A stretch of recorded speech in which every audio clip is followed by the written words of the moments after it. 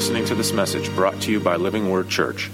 We trust that as you hear the Word of God preached, you'll be encouraged and equipped to love God and do His will. If you're looking for a church home, please feel free to visit our Sunday morning worship service at 10 a.m. or visit our website at www.livingwordchurch.cc. And now for our message. Mildly encouraged by that clap. Could you do that again for me?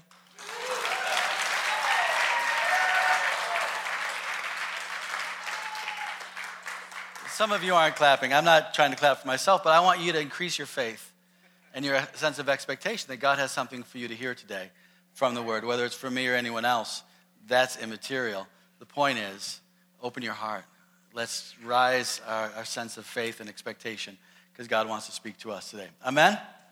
All right, let's pray. Father in heaven, we thank you. God, what a good morning it is today to be together, gathered here with your people. Flawed as we are, God, we are grateful for grace.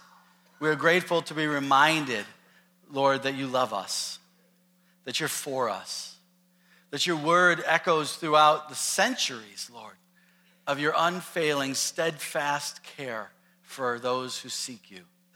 So this morning, God, as we approach your word, as we start listening to this sermon, God, we want to open our hearts and we want to express, Lord, that we trust you and we desire, we seek you to speak into our lives.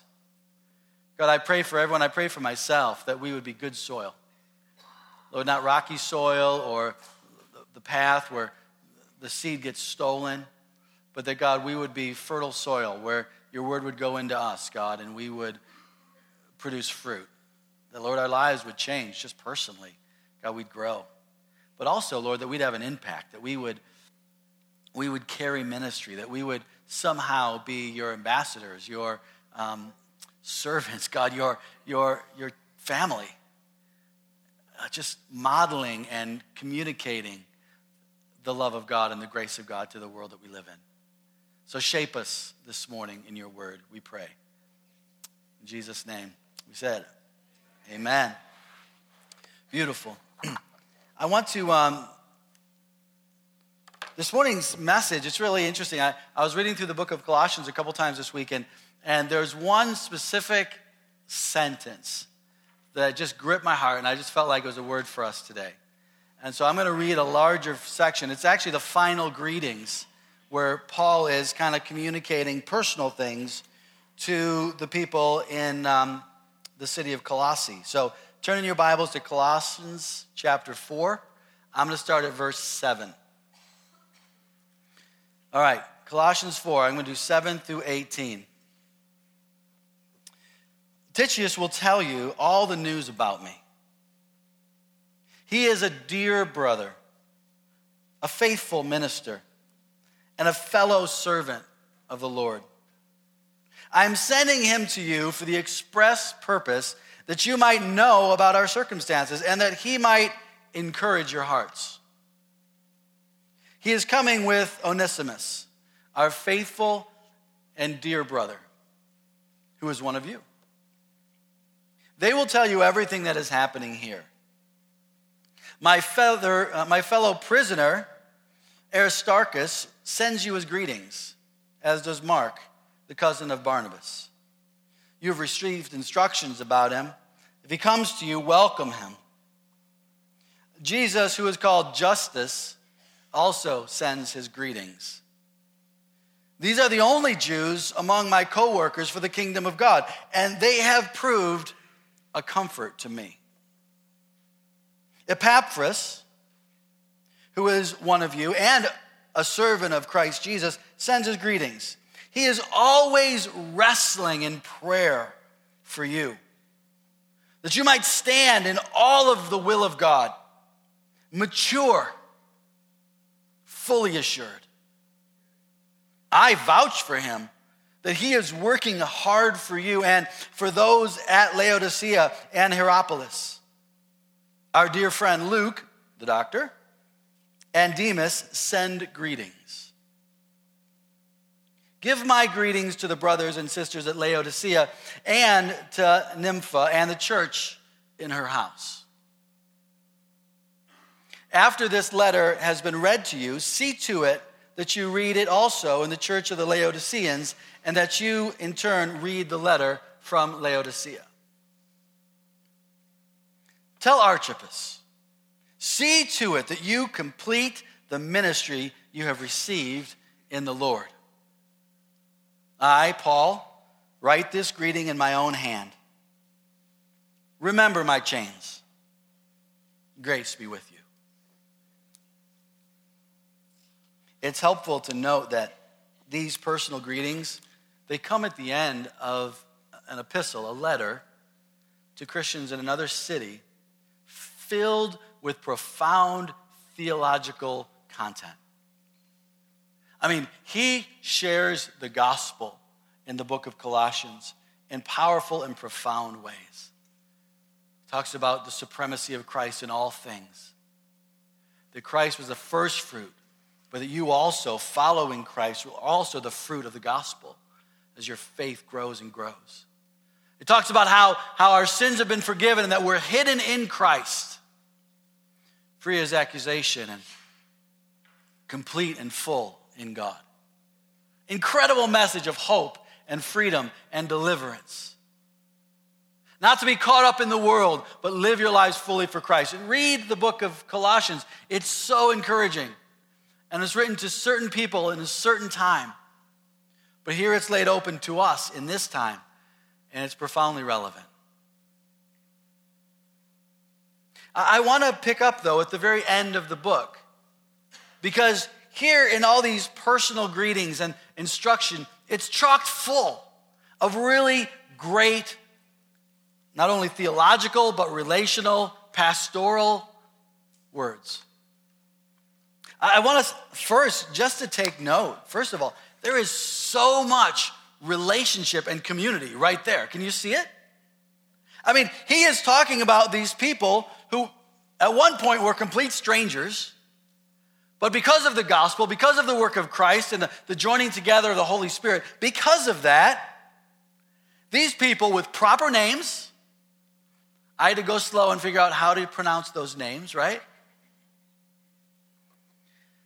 But they're real people. But Paul is referring to these people as dear brothers.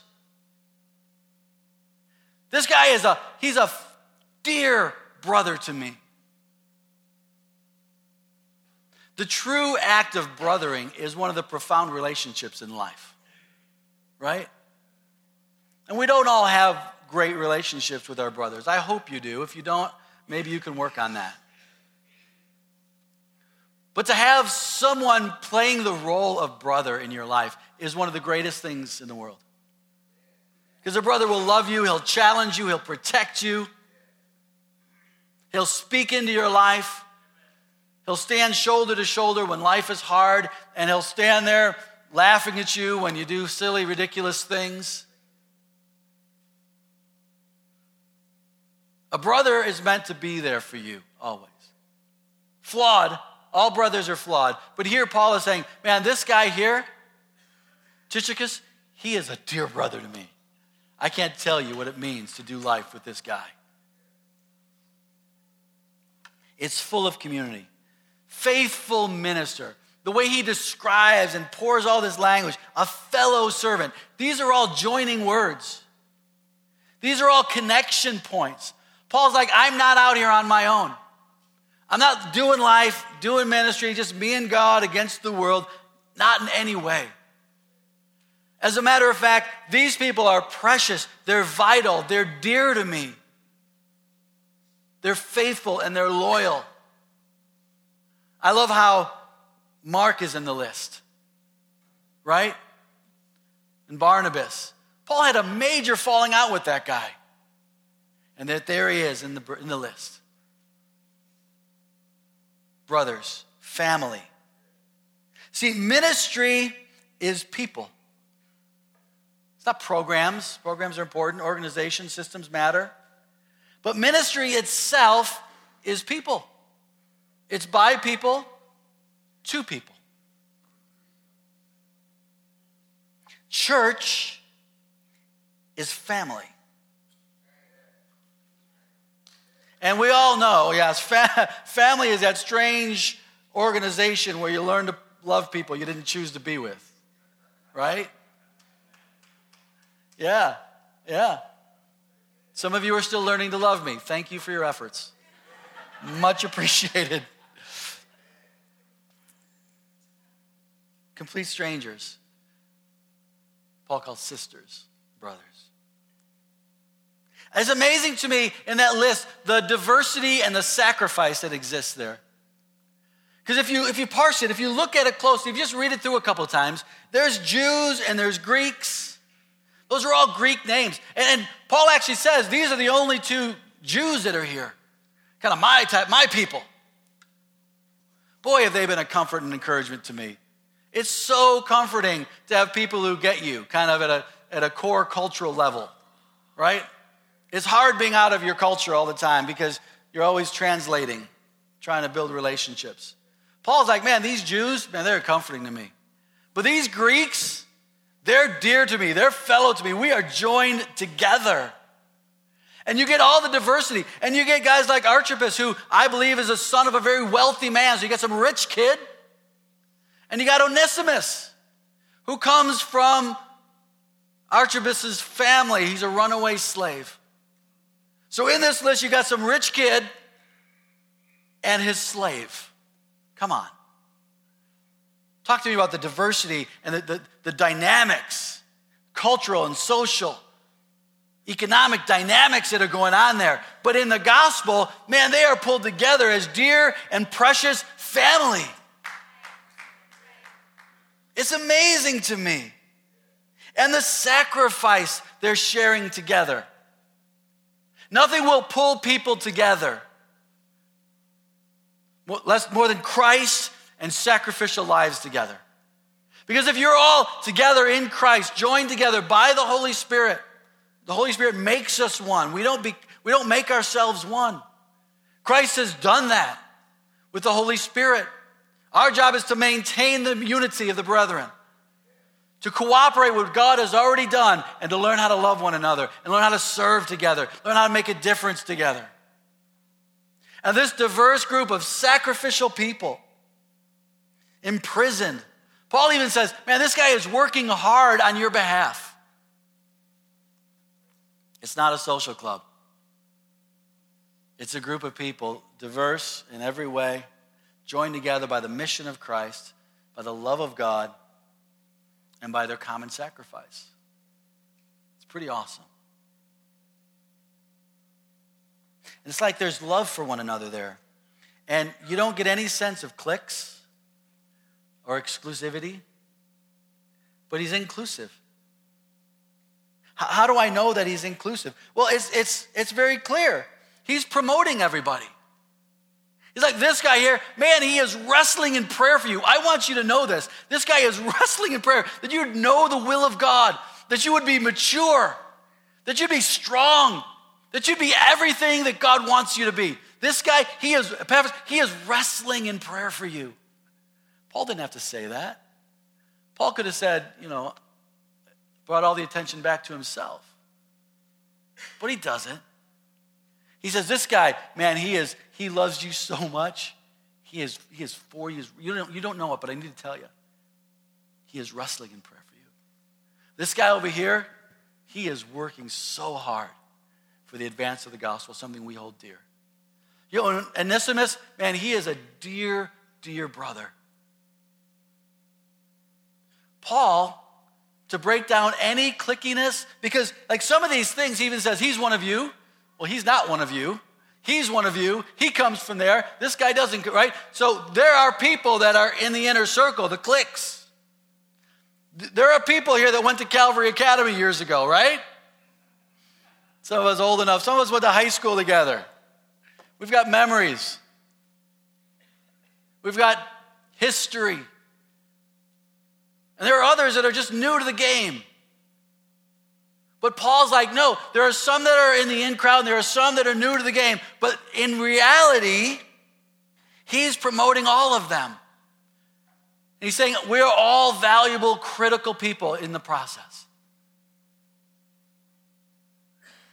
And there's something very intentional about Paul's inclusive language that we all need to realize. that we all need to duplicate, replicate. Amen? I love it how in the end he says, remember my chains, grace be with you. This is a community of grace. This is a community defined not by someone's elevation of this or that or someone's ability in this or that. This is a community not defined by money or culture or status. This is not a community defined by any of the worldly things. This is a community defined by the grace of God. It's beautiful, isn't it? Man, I want that we would be that way. I want that we would be so intentionally inclusive that we would give the best energies, the best thoughts in our mind to speaking and honoring one another. I mean, at any given moment, I have the choice to speak about the negative things I know about you, and I know them. Or the wonderful things I know of you, and I know them. This is my choice. This is my choice. This is your choice. What will you speak? Will you be filled with grace? We all know why we say negative things about others. We judge people in our hearts. We judge them in our minds. And we pepper those little judgments throughout conversations. Yeah, well. It's wicked, but it's real. The stubborn inclinations of our evil hearts, they get played out. And you don't just like gradually get rid of them. You have to stomp on them. You have to make a choice, a decision. We stand at crossroads and say, are we building a divine community that honors and is modeled after Christ?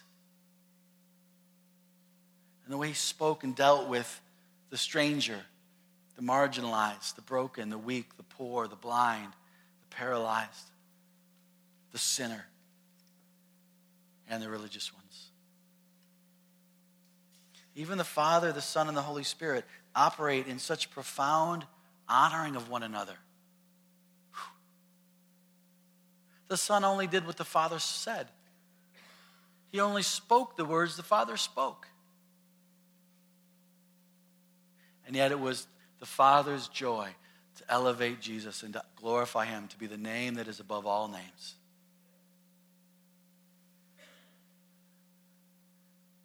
The Son sends the Spirit, and the Spirit reminds us of Jesus.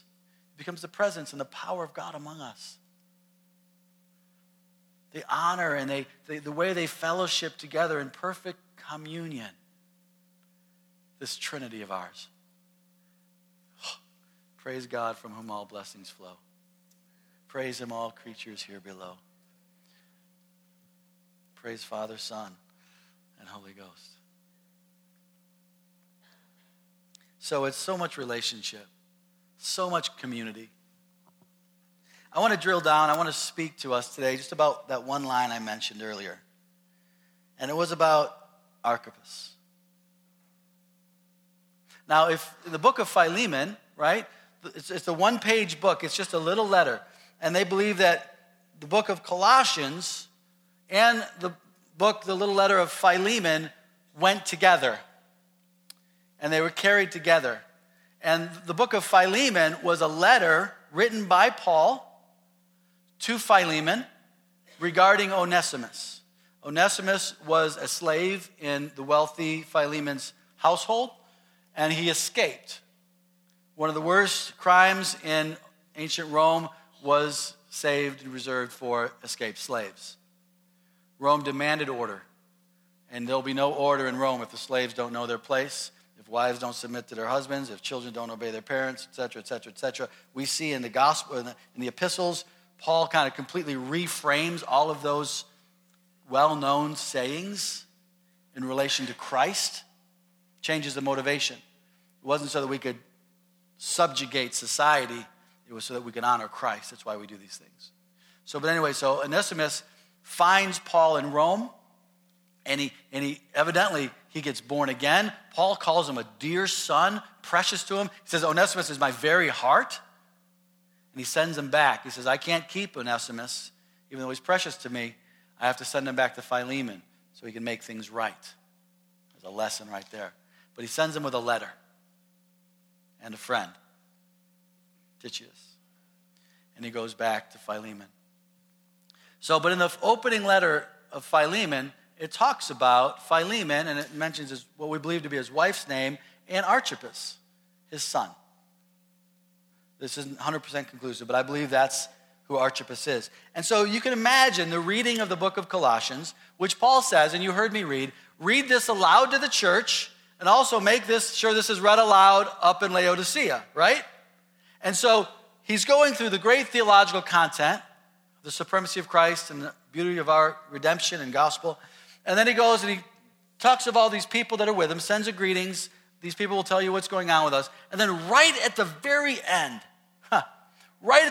before he signs his own name, he says,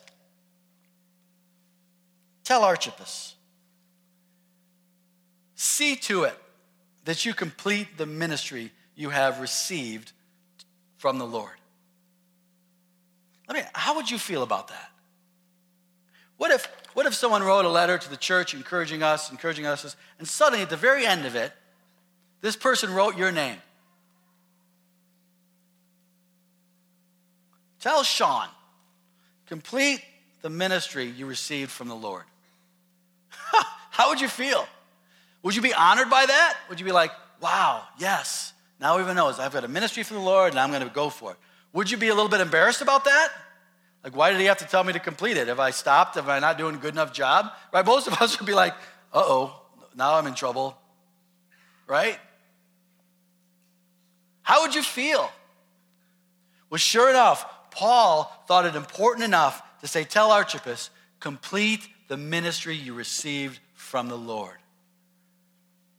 It just begs so many questions. If you personalize that a minute, own that statement, put your name in there.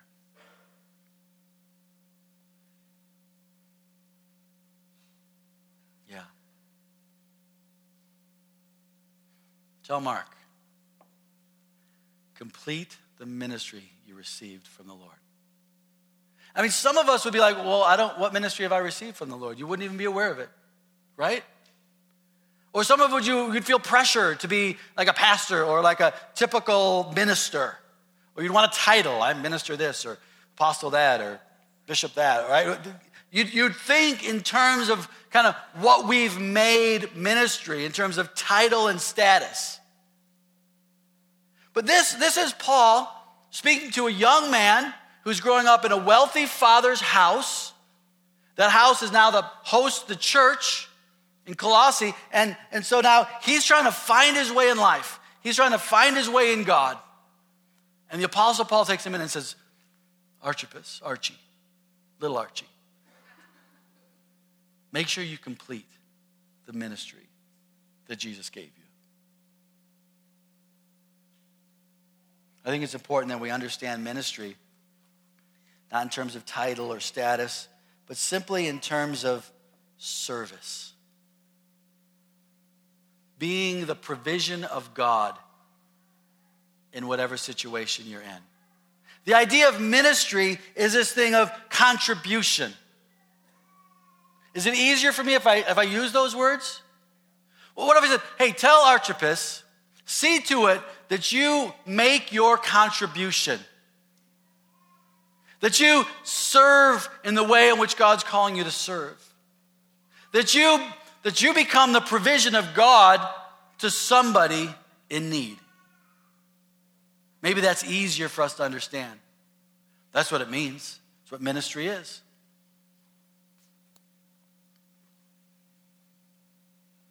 We don't know what ministry Archippus was called to. It doesn't say. But it seems like in that there must have been some sort of obstacle, because Paul wouldn't have needed to call him out on it or to remind him or see to it, use such strong language, if it was already flourishing. And so here's a young man of means who who is struggling to discover and discern and to walk out his calling in life. And Paul gives him that pat on the back, that fatherly, hey, see to it. Don't miss it. Don't let any obstacles stop you from accomplishing what Jesus has given you. I want to talk about that in a minute because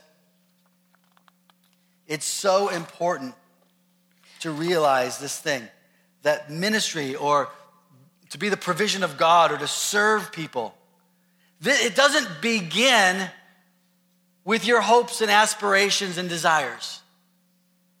Do you hear me on that? Ministry does not begin with your own personal hopes and desires and dreams and self-actualization and need for significance. It doesn't start there. All ministry, all contributions, all service to the Lord and to one another, it begins with Jesus and he hands it to you. I think many people feel like, oh, I want to do this kind of ministry. I want to do that kind of ministry. Or my hope is to do this kind of ministry. I'm delighted that God puts hopes and dreams for ministry in people's lives. And I think ultimately in the sovereignty of God, those things will line up with God's purposes. But they do not begin there. Your ministry begins with Jesus giving it to you. You receive it, and then you begin to be the provision of God. You begin to serve and care for people and meet the needs around you.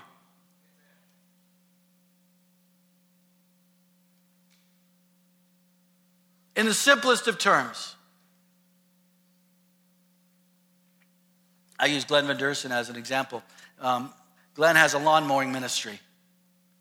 He cares for the people around him by mowing their lawn. It didn't begin by Glenn growing up as a young man thinking, you know, when I grow up, I want the anointing and the power of God to cut grass for my neighbors, right?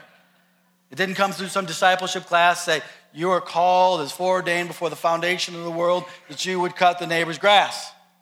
No, this is the beauty of Glenn, and it's worth honoring here, because if he sees a need, he ministers to it.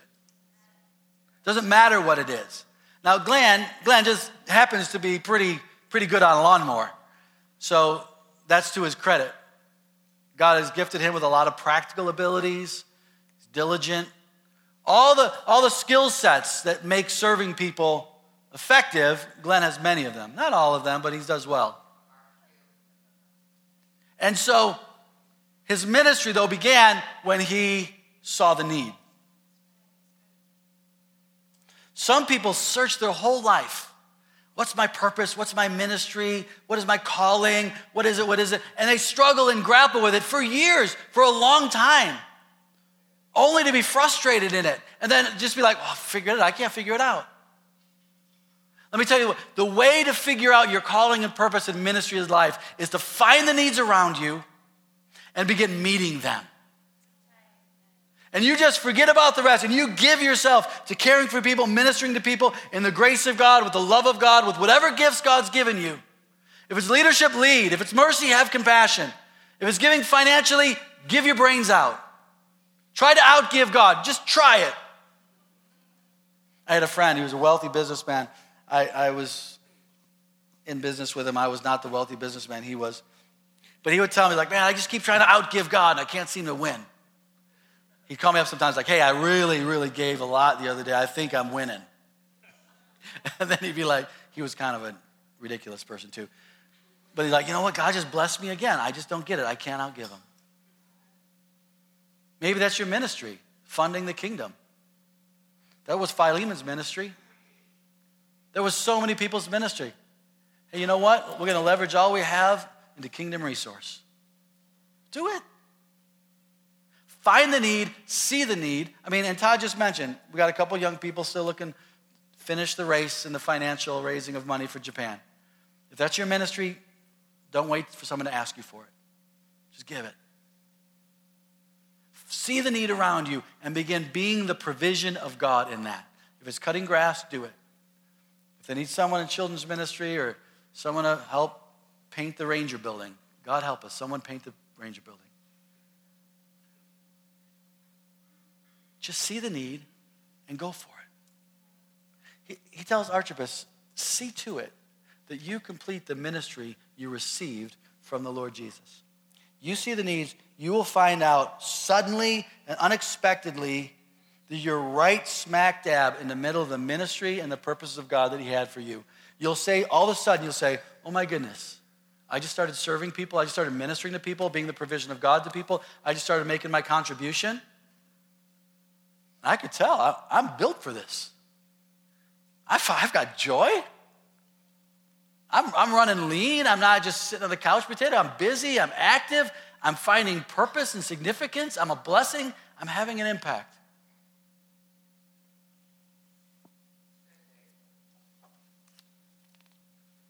It was in the 6th century, the reformers, Martin Luther and many others, recaptured this concept of the priesthood of all believers. That every believer, everyone who names the name of Jesus, who follows after Christ, not only has access to God, you can pray straight to him. You can call on God, he will hear you, and he will answer you. What a beautiful testimony that Megan gave. God is good. He's good when you're holding the baby, and he's no less good when you're waiting for the baby, even if it takes a long time. That every believer has access to God, but not only that, but every believer has a ministry.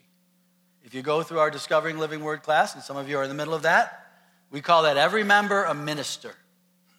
Don't wait for the pastor to do it. Don't wait for the elders to do it. Don't wait for somebody of some position or status to do it. Absolutely not. See to it that you complete the ministry that was given to you by Jesus Christ. One of the greatest joys I have as a Christian leader is finding out about a problem after it's already resolved by the community of God. That's how it should happen. I want to end with this statement. Jesus has qualified you for ministry. Jesus has made you qualified. Sometimes people feel unqualified. Let me read you a couple paragraphs from the Apostle Paul from a different letter he wrote to Timothy. It's in 1 Timothy chapter 1, verse 12. Understand, Paul is speaking to a young pastor, a young minister, someone who's just kind of growing up in his faith, and Paul's kind of pouring into him. It's like, this is what I know, this is what I've learned, this is what's true. And he says this, I thank Christ Jesus our Lord, who has given me strength, that he considered me trustworthy, appointing me to his service. In that way, appointing me to ministry. I've asked the ushers to pass out the communion elements while I'm reading this. So grab the stuff, but then hold it, keep it, wait for it while I read this passage. I thank Christ Jesus our Lord, who has given me strength, that he considered me trustworthy, appointing me to his service, giving me ministry. Even though I was once a blasphemer and a persecutor and a violent man, I was shown mercy because I acted in ignorance and unbelief. Verse 14, the grace of our Lord was poured out on me abundantly, along with the faith and the love that are in Christ Jesus. Here is a trustworthy saying. It deserves full acceptance.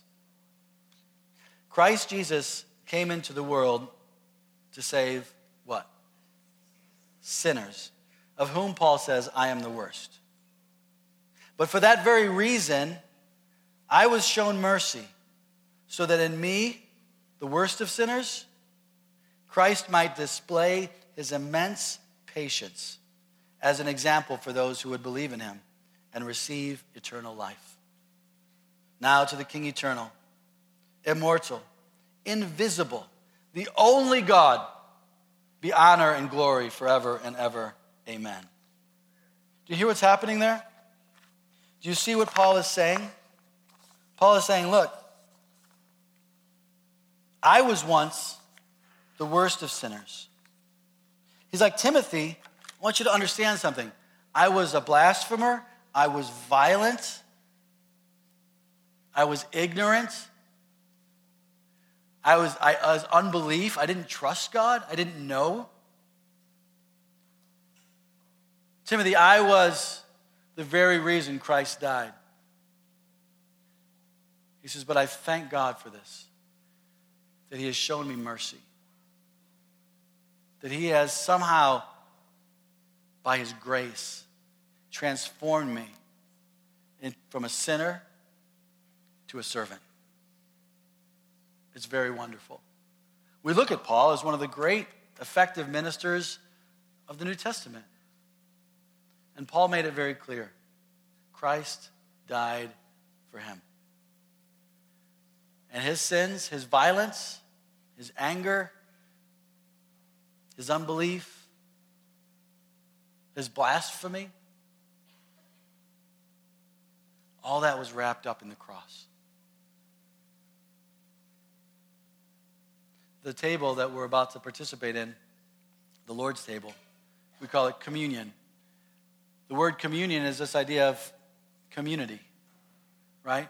Community is meant to pull us closer to each other and closer to God.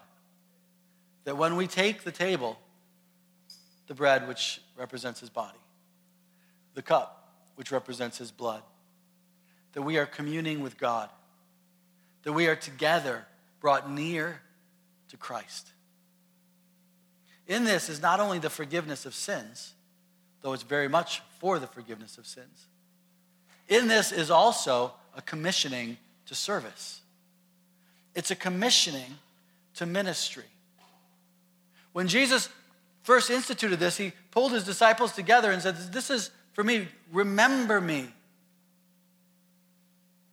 Remember the mission. Remember what this means, that you are now not only forgiven children of God, but you are now commissioned to minister. You can almost hear Archippus. Make sure you minister. Make sure you're faithful to complete that which Christ has given to you.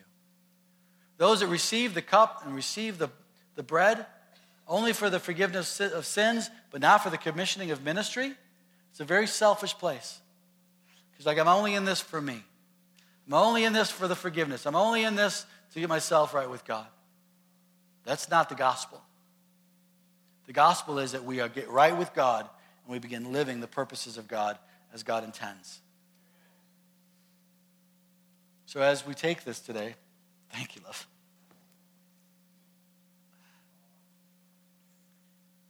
As we take this today, we remember the body of Christ broken for us. That our broken lives can be made whole. And maybe afresh you need to acknowledge, Lord, in my brokenness, I receive your body. Make me whole.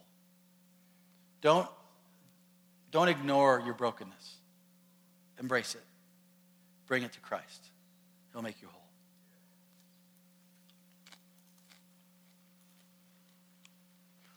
And in this, the blood of Christ is for the forgiveness of sins. It was beautiful, the play on remembrance that we heard earlier. That God remembers what he promises. But he also promises to forget our sins forgiven by his blood. Don't ignore your sins. Own them. Own it. Own your sin. If you're an angry man, own it. If you're a gossip, own it. If there's unchecked lust in your heart, own it. And say, Lord, have mercy on me, a sinner. And by the blood of Christ, we are forgiven. Amen. Stand with me. Worship team, come up. We're going to end with a song.